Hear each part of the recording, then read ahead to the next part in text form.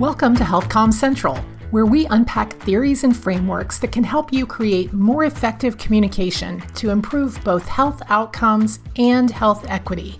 I'm your host, Karen Hilliard, behavioral scientist and longtime communication practitioner. If you're looking for fresh approaches that get real results, you are in the right place. So let's get started.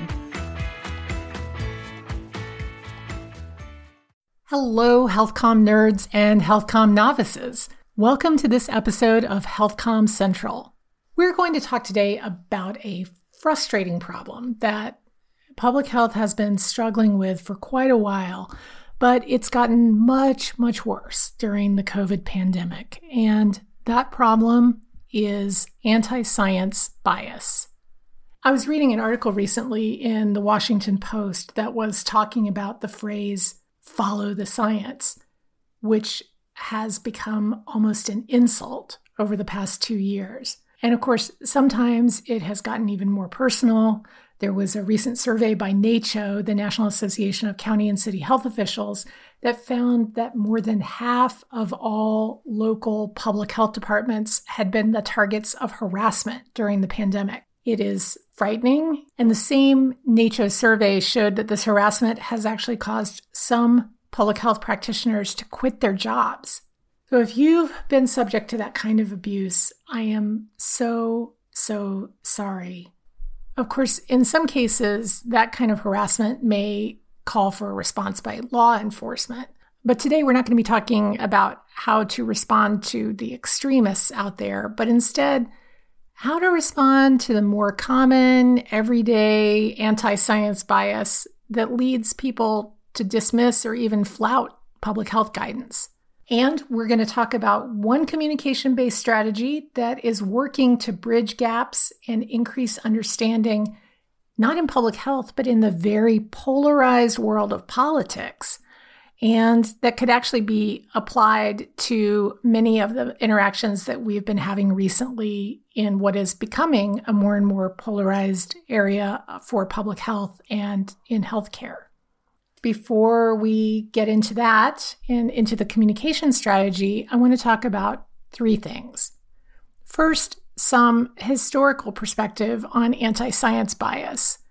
Two, understanding the playbook of science denier propagandists so we know who we are battling against. And then third, the reasons why anti-science beliefs may not be quite as irrational as you think. And yes, you heard that right, but hold on, we'll get to why I'm defending that in just a minute. But let's talk first about the history of anti-science sentiment and anti-science activism. So, it can feel like this is a very new phenomenon, and indeed, the lack of trust, specifically in some public health brands like CDC, is something new. It was just a few years ago that CDC had one of the most trusted brands in the world. So trusted, in fact, that in research, many respondents who had anti-government beliefs on other topics trusted CDC so much that they didn't even think it was a government agency. It was kind of a joke among researchers, like they don't even think we're part of the government. They trust us so much. So yeah, that has changed. And we will be talking about the fragility of trust and how to rebuild trust in a future episode. But today we're going to focus on anti-science bias specifically. And quite a bit of the anti-science rhetoric that is out there in the last couple of years may seem ideologically motivated, but it's worth remembering that anti-science views are not exclusive to the left or the right. Anti-science views can be found all around, and you don't have to look any further than the anti-vaccine movement to see how people of many otherwise opposing political stripes, look at like Robert Kennedy Jr. and Rand Paul, for example, may be caught up in an anti-science movement.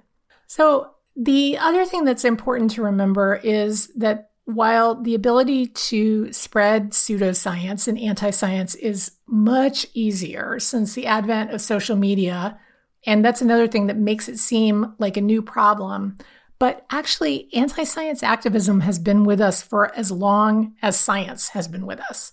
In fact, almost every advance in science, medicine, technology over the course of human history has been met with some type of opposition. Even in the face of that, though, and this is a thing I want you to hold on to, even in the face of that, science has prevailed. Public health victories have still been achieved. Think about the widespread public sanitation in much of the world. Goodbye, frequent outbreaks of cholera. Or think about the eradication of smallpox and the dramatic reduction in preventable childhood disease because of vaccination. So my point here is this is a familiar cycle that public health can and will overcome. And even the people who doubt some science don't doubt all of it. That's the other thing that can give you hope here. Think about all the people a couple of years ago who donned special glasses to view that big solar eclipse in North America. They did not doubt the scientists who said it would happen. They didn't doubt the scientists and the doctors who said, hey, protect your eyes when you view it. The fact is, people pick and choose quite a bit about what the science is that they will follow and what science they're going to ignore. And it's complicated. We're going to get to just how complicated it is in just a moment. But the second point I want to make today is we're up against a lot. Anti-science propagandists who drive anti-science rhetoric are pretty sophisticated, actually. They have a variety of motivations. They're not all the same. Some of them may be zealots, others may be con artists. Maybe instead of saying follow the science, we should really be saying follow the money when we're looking to see where these messages are coming from.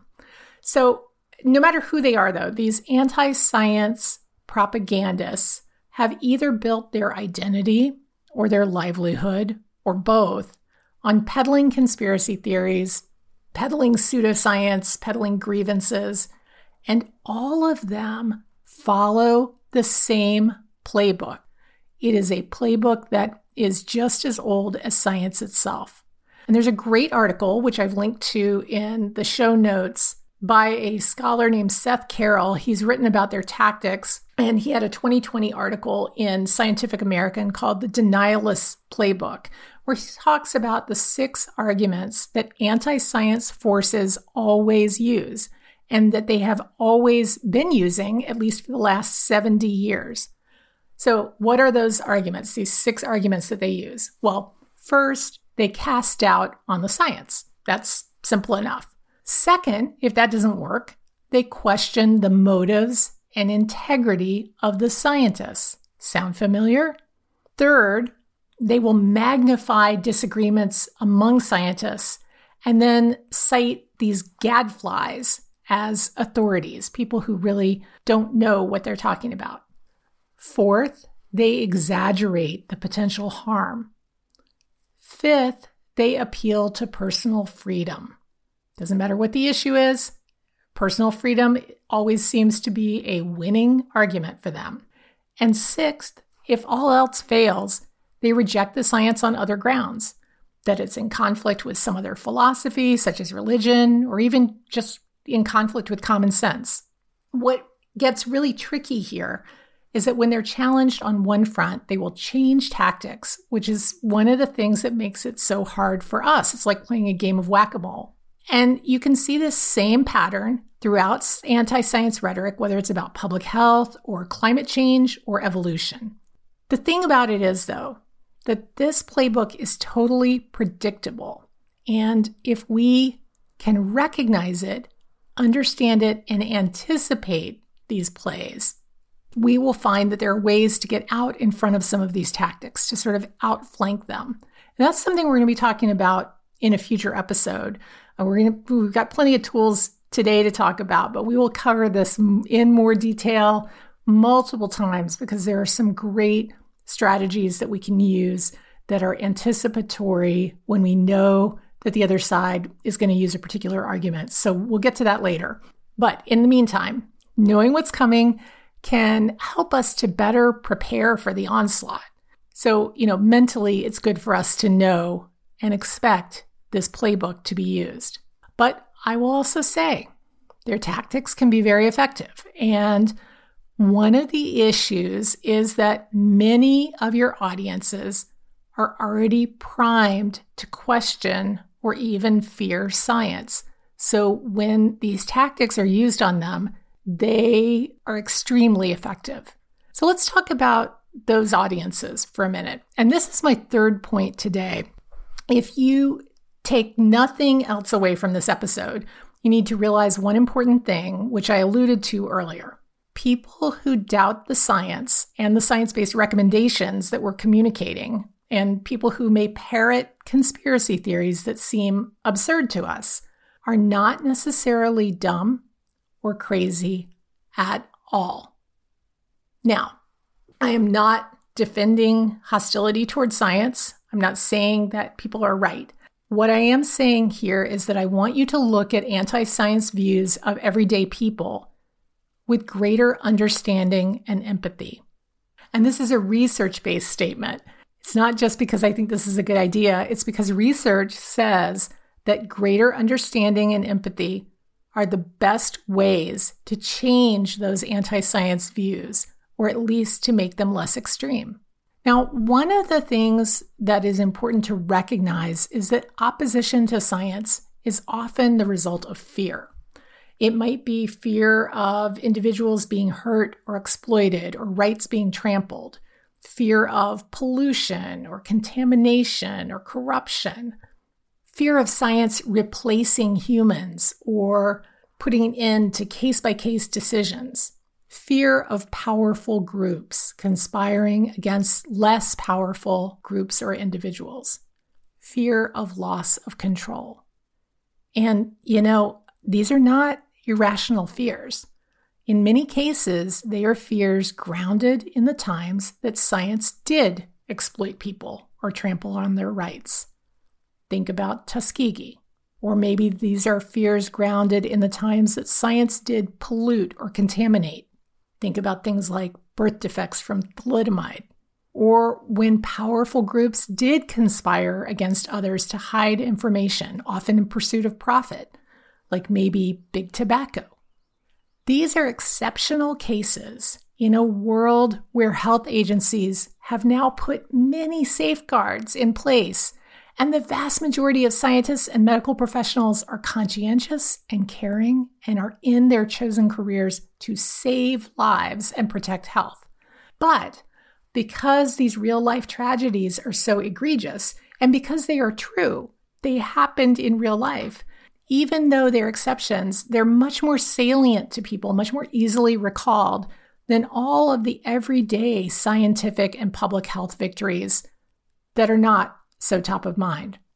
That's an example of the availability bias that is a key concept in behavioral economics, and the representativeness heuristic, another behavioral economics concept, which is basically a shortcut that humans use to determine how likely a certain event is to happen, or how likely it is to happen to them.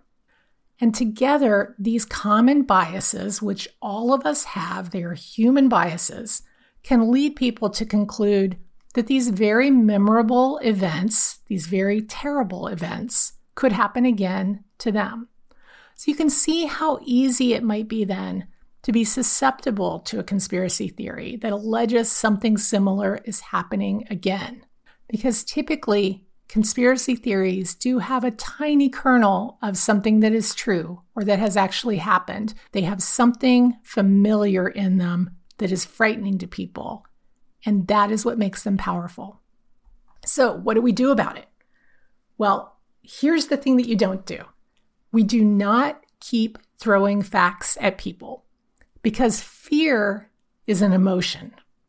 Emotions are very different than logical thoughts, and a parade of data is not what it takes to change hearts and minds. And because yet another very human tendency known as the confirmation bias can lead people to selectively seek out facts that reinforce their beliefs An avalanche of facts that support our side may just cause people to tune out. Of course, now you still need data-focused messages for the majority of audiences, but for skeptics, more data is not the answer. Nor, of course, is ridiculing or stigmatizing people who believe in a different set of, quote, facts. You can't see my air quotes, but I'm making them. That can have a backfire effect if we ridicule or stigmatize people that further entrenches them in their beliefs. So for the anti-science or skeptical minority, what you can do instead is begin by hearing and empathizing with their emotions. You don't have to agree with their arguments. You just have to hear their emotions. Listen, be curious, and consider the non-science factors that shape people's beliefs, including sometimes spiritual beliefs, superstitions, tradition, and lived experience. Tell your own stories and seek common ground around shared values. These are research-based tactics that we use with hostile audiences anytime, seeking common ground and shared values. But there's something that can be particularly effective here. Now, I also want to talk today about a strategy that's being used and studied right now in political circles that provides a framework for just this kind of approach, and it's helping in the political sphere to create greater understanding between highly polarized groups. And it's exactly the kind of strategy we could be using in public health and in healthcare in polarized situations. It's called the change conversation cycle. Well, let me repeat that, the change conversation cycle. And I've got some links in the show notes. And it was developed by a scholar named Karen Tamarius. Now, the change conversation cycle is a 5-step model. Let me talk about the 5 steps. Very simple. Step 1, ask to better understand. Step 2, listen. Step 3, reflect what they have said. Step 4, find something, anything, to agree on. And step 5, share our own experience or opinion. So again, ask, listen, reflect, agree, and share. So instead of talking, instead of explaining, arguing, stating more facts, the first 4 steps, ask, listen, reflect, agree, require us to hear the other side and find something on which we can agree.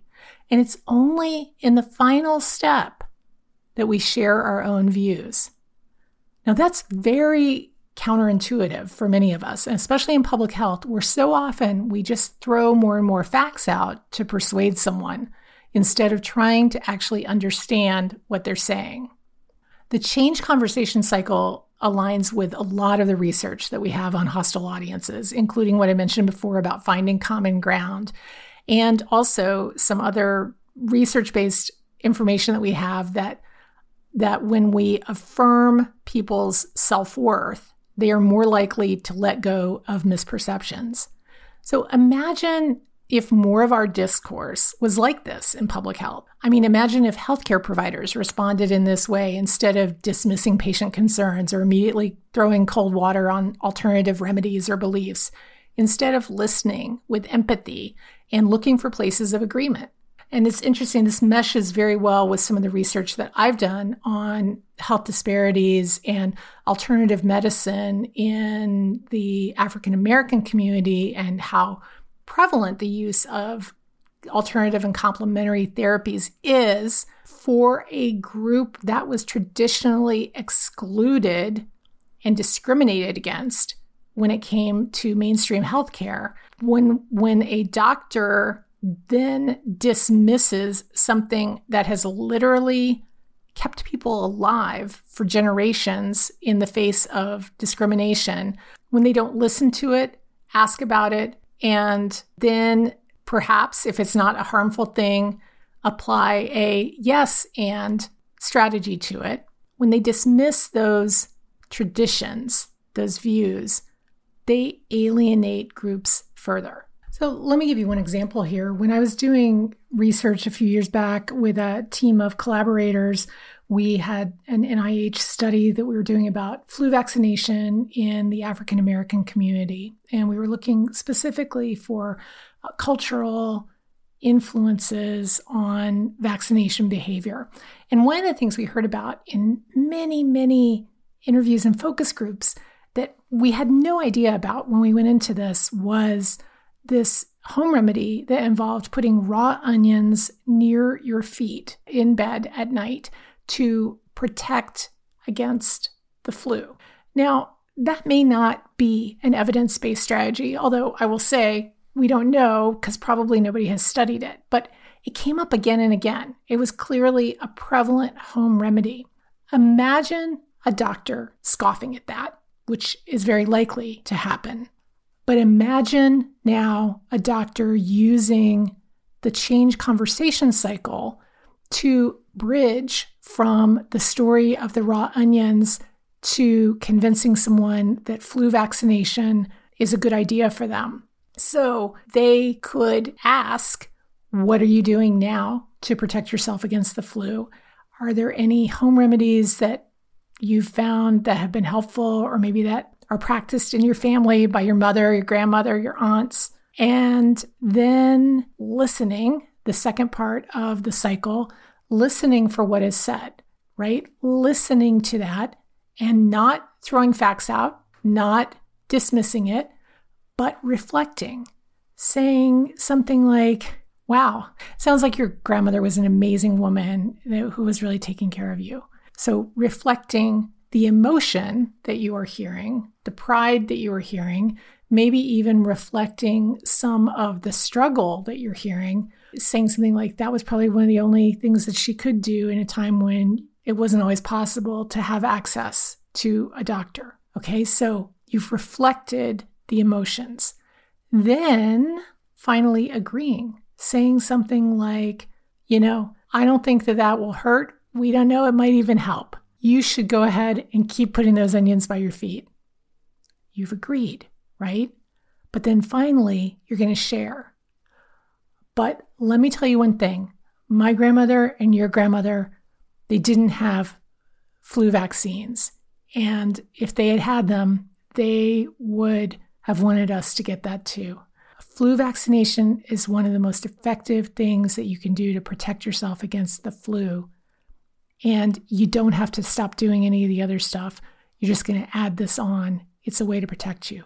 I make sure every year that I get a flu vaccine, that my mom, my dad, my aunt, my uncle, my kids, that they get flu vaccines. And it would mean so much to me if you did too. So you're sharing at the end. You're sharing that thing about the effectiveness, and you're coming back, you're circling back to the emotion. Imagine if that's how healthcare practitioners responded to anti-science skepticism. Now, this changed conversation cycle is very easy to grasp on an intellectual level, but it is fairly counterintuitive for many of us who focus on facts and not feelings. So it really does take patience and repetition and practice to become adept at it.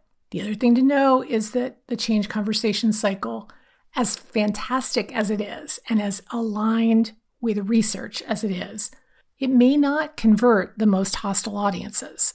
Okay, so it may not work on everybody, but it is a much better approach than ignoring skeptics or inundating them with data. And it can work very well with another framework that we'll cover in a future podcast, also taken from politics, actually taken from the civil rights movement, called the Spectrum of Allies, which is all about how to convert people from hostility to neutrality or from neutrality into allyship. But that's another podcast. Okay, so one more thing about the change conversation cycle. If you're like me and you need a mnemonic to help you remember the steps of the cycle, ask, listen, reflect, agree, share. It's ALRAS, ALRAS. Okay, so you can remember it that way. That is it for today. I hope you will check out the Change Conversation Cycle. I hope you will try it out in some of your interventions and campaigns and any place that you can squeeze it in, because it is fantastic and it really does work to begin building a bridge of empathy and understanding that can change hearts and minds and, importantly, change health behaviors. You may have other strategies that you are using to deal with science skeptics, and I am always adding to my toolkit. So if you've got something good, I hope you will reach out and let me know. You might even hear about it in a future podcast. Thank you so much for being here today. And please keep telling your friends and colleagues about HealthComm Central. Remember to subscribe to HealthComm Central wherever you get your podcasts, and you can tune in for another episode next week. Till then, be well, stay safe, and stay science-based. See you soon. If you enjoyed the show, please take a moment now to leave a rating and review. Be sure to subscribe to HealthComm Central on iTunes, Spotify, or wherever you listen to podcasts. And if you have friends and colleagues who should be part of our community, please share the link.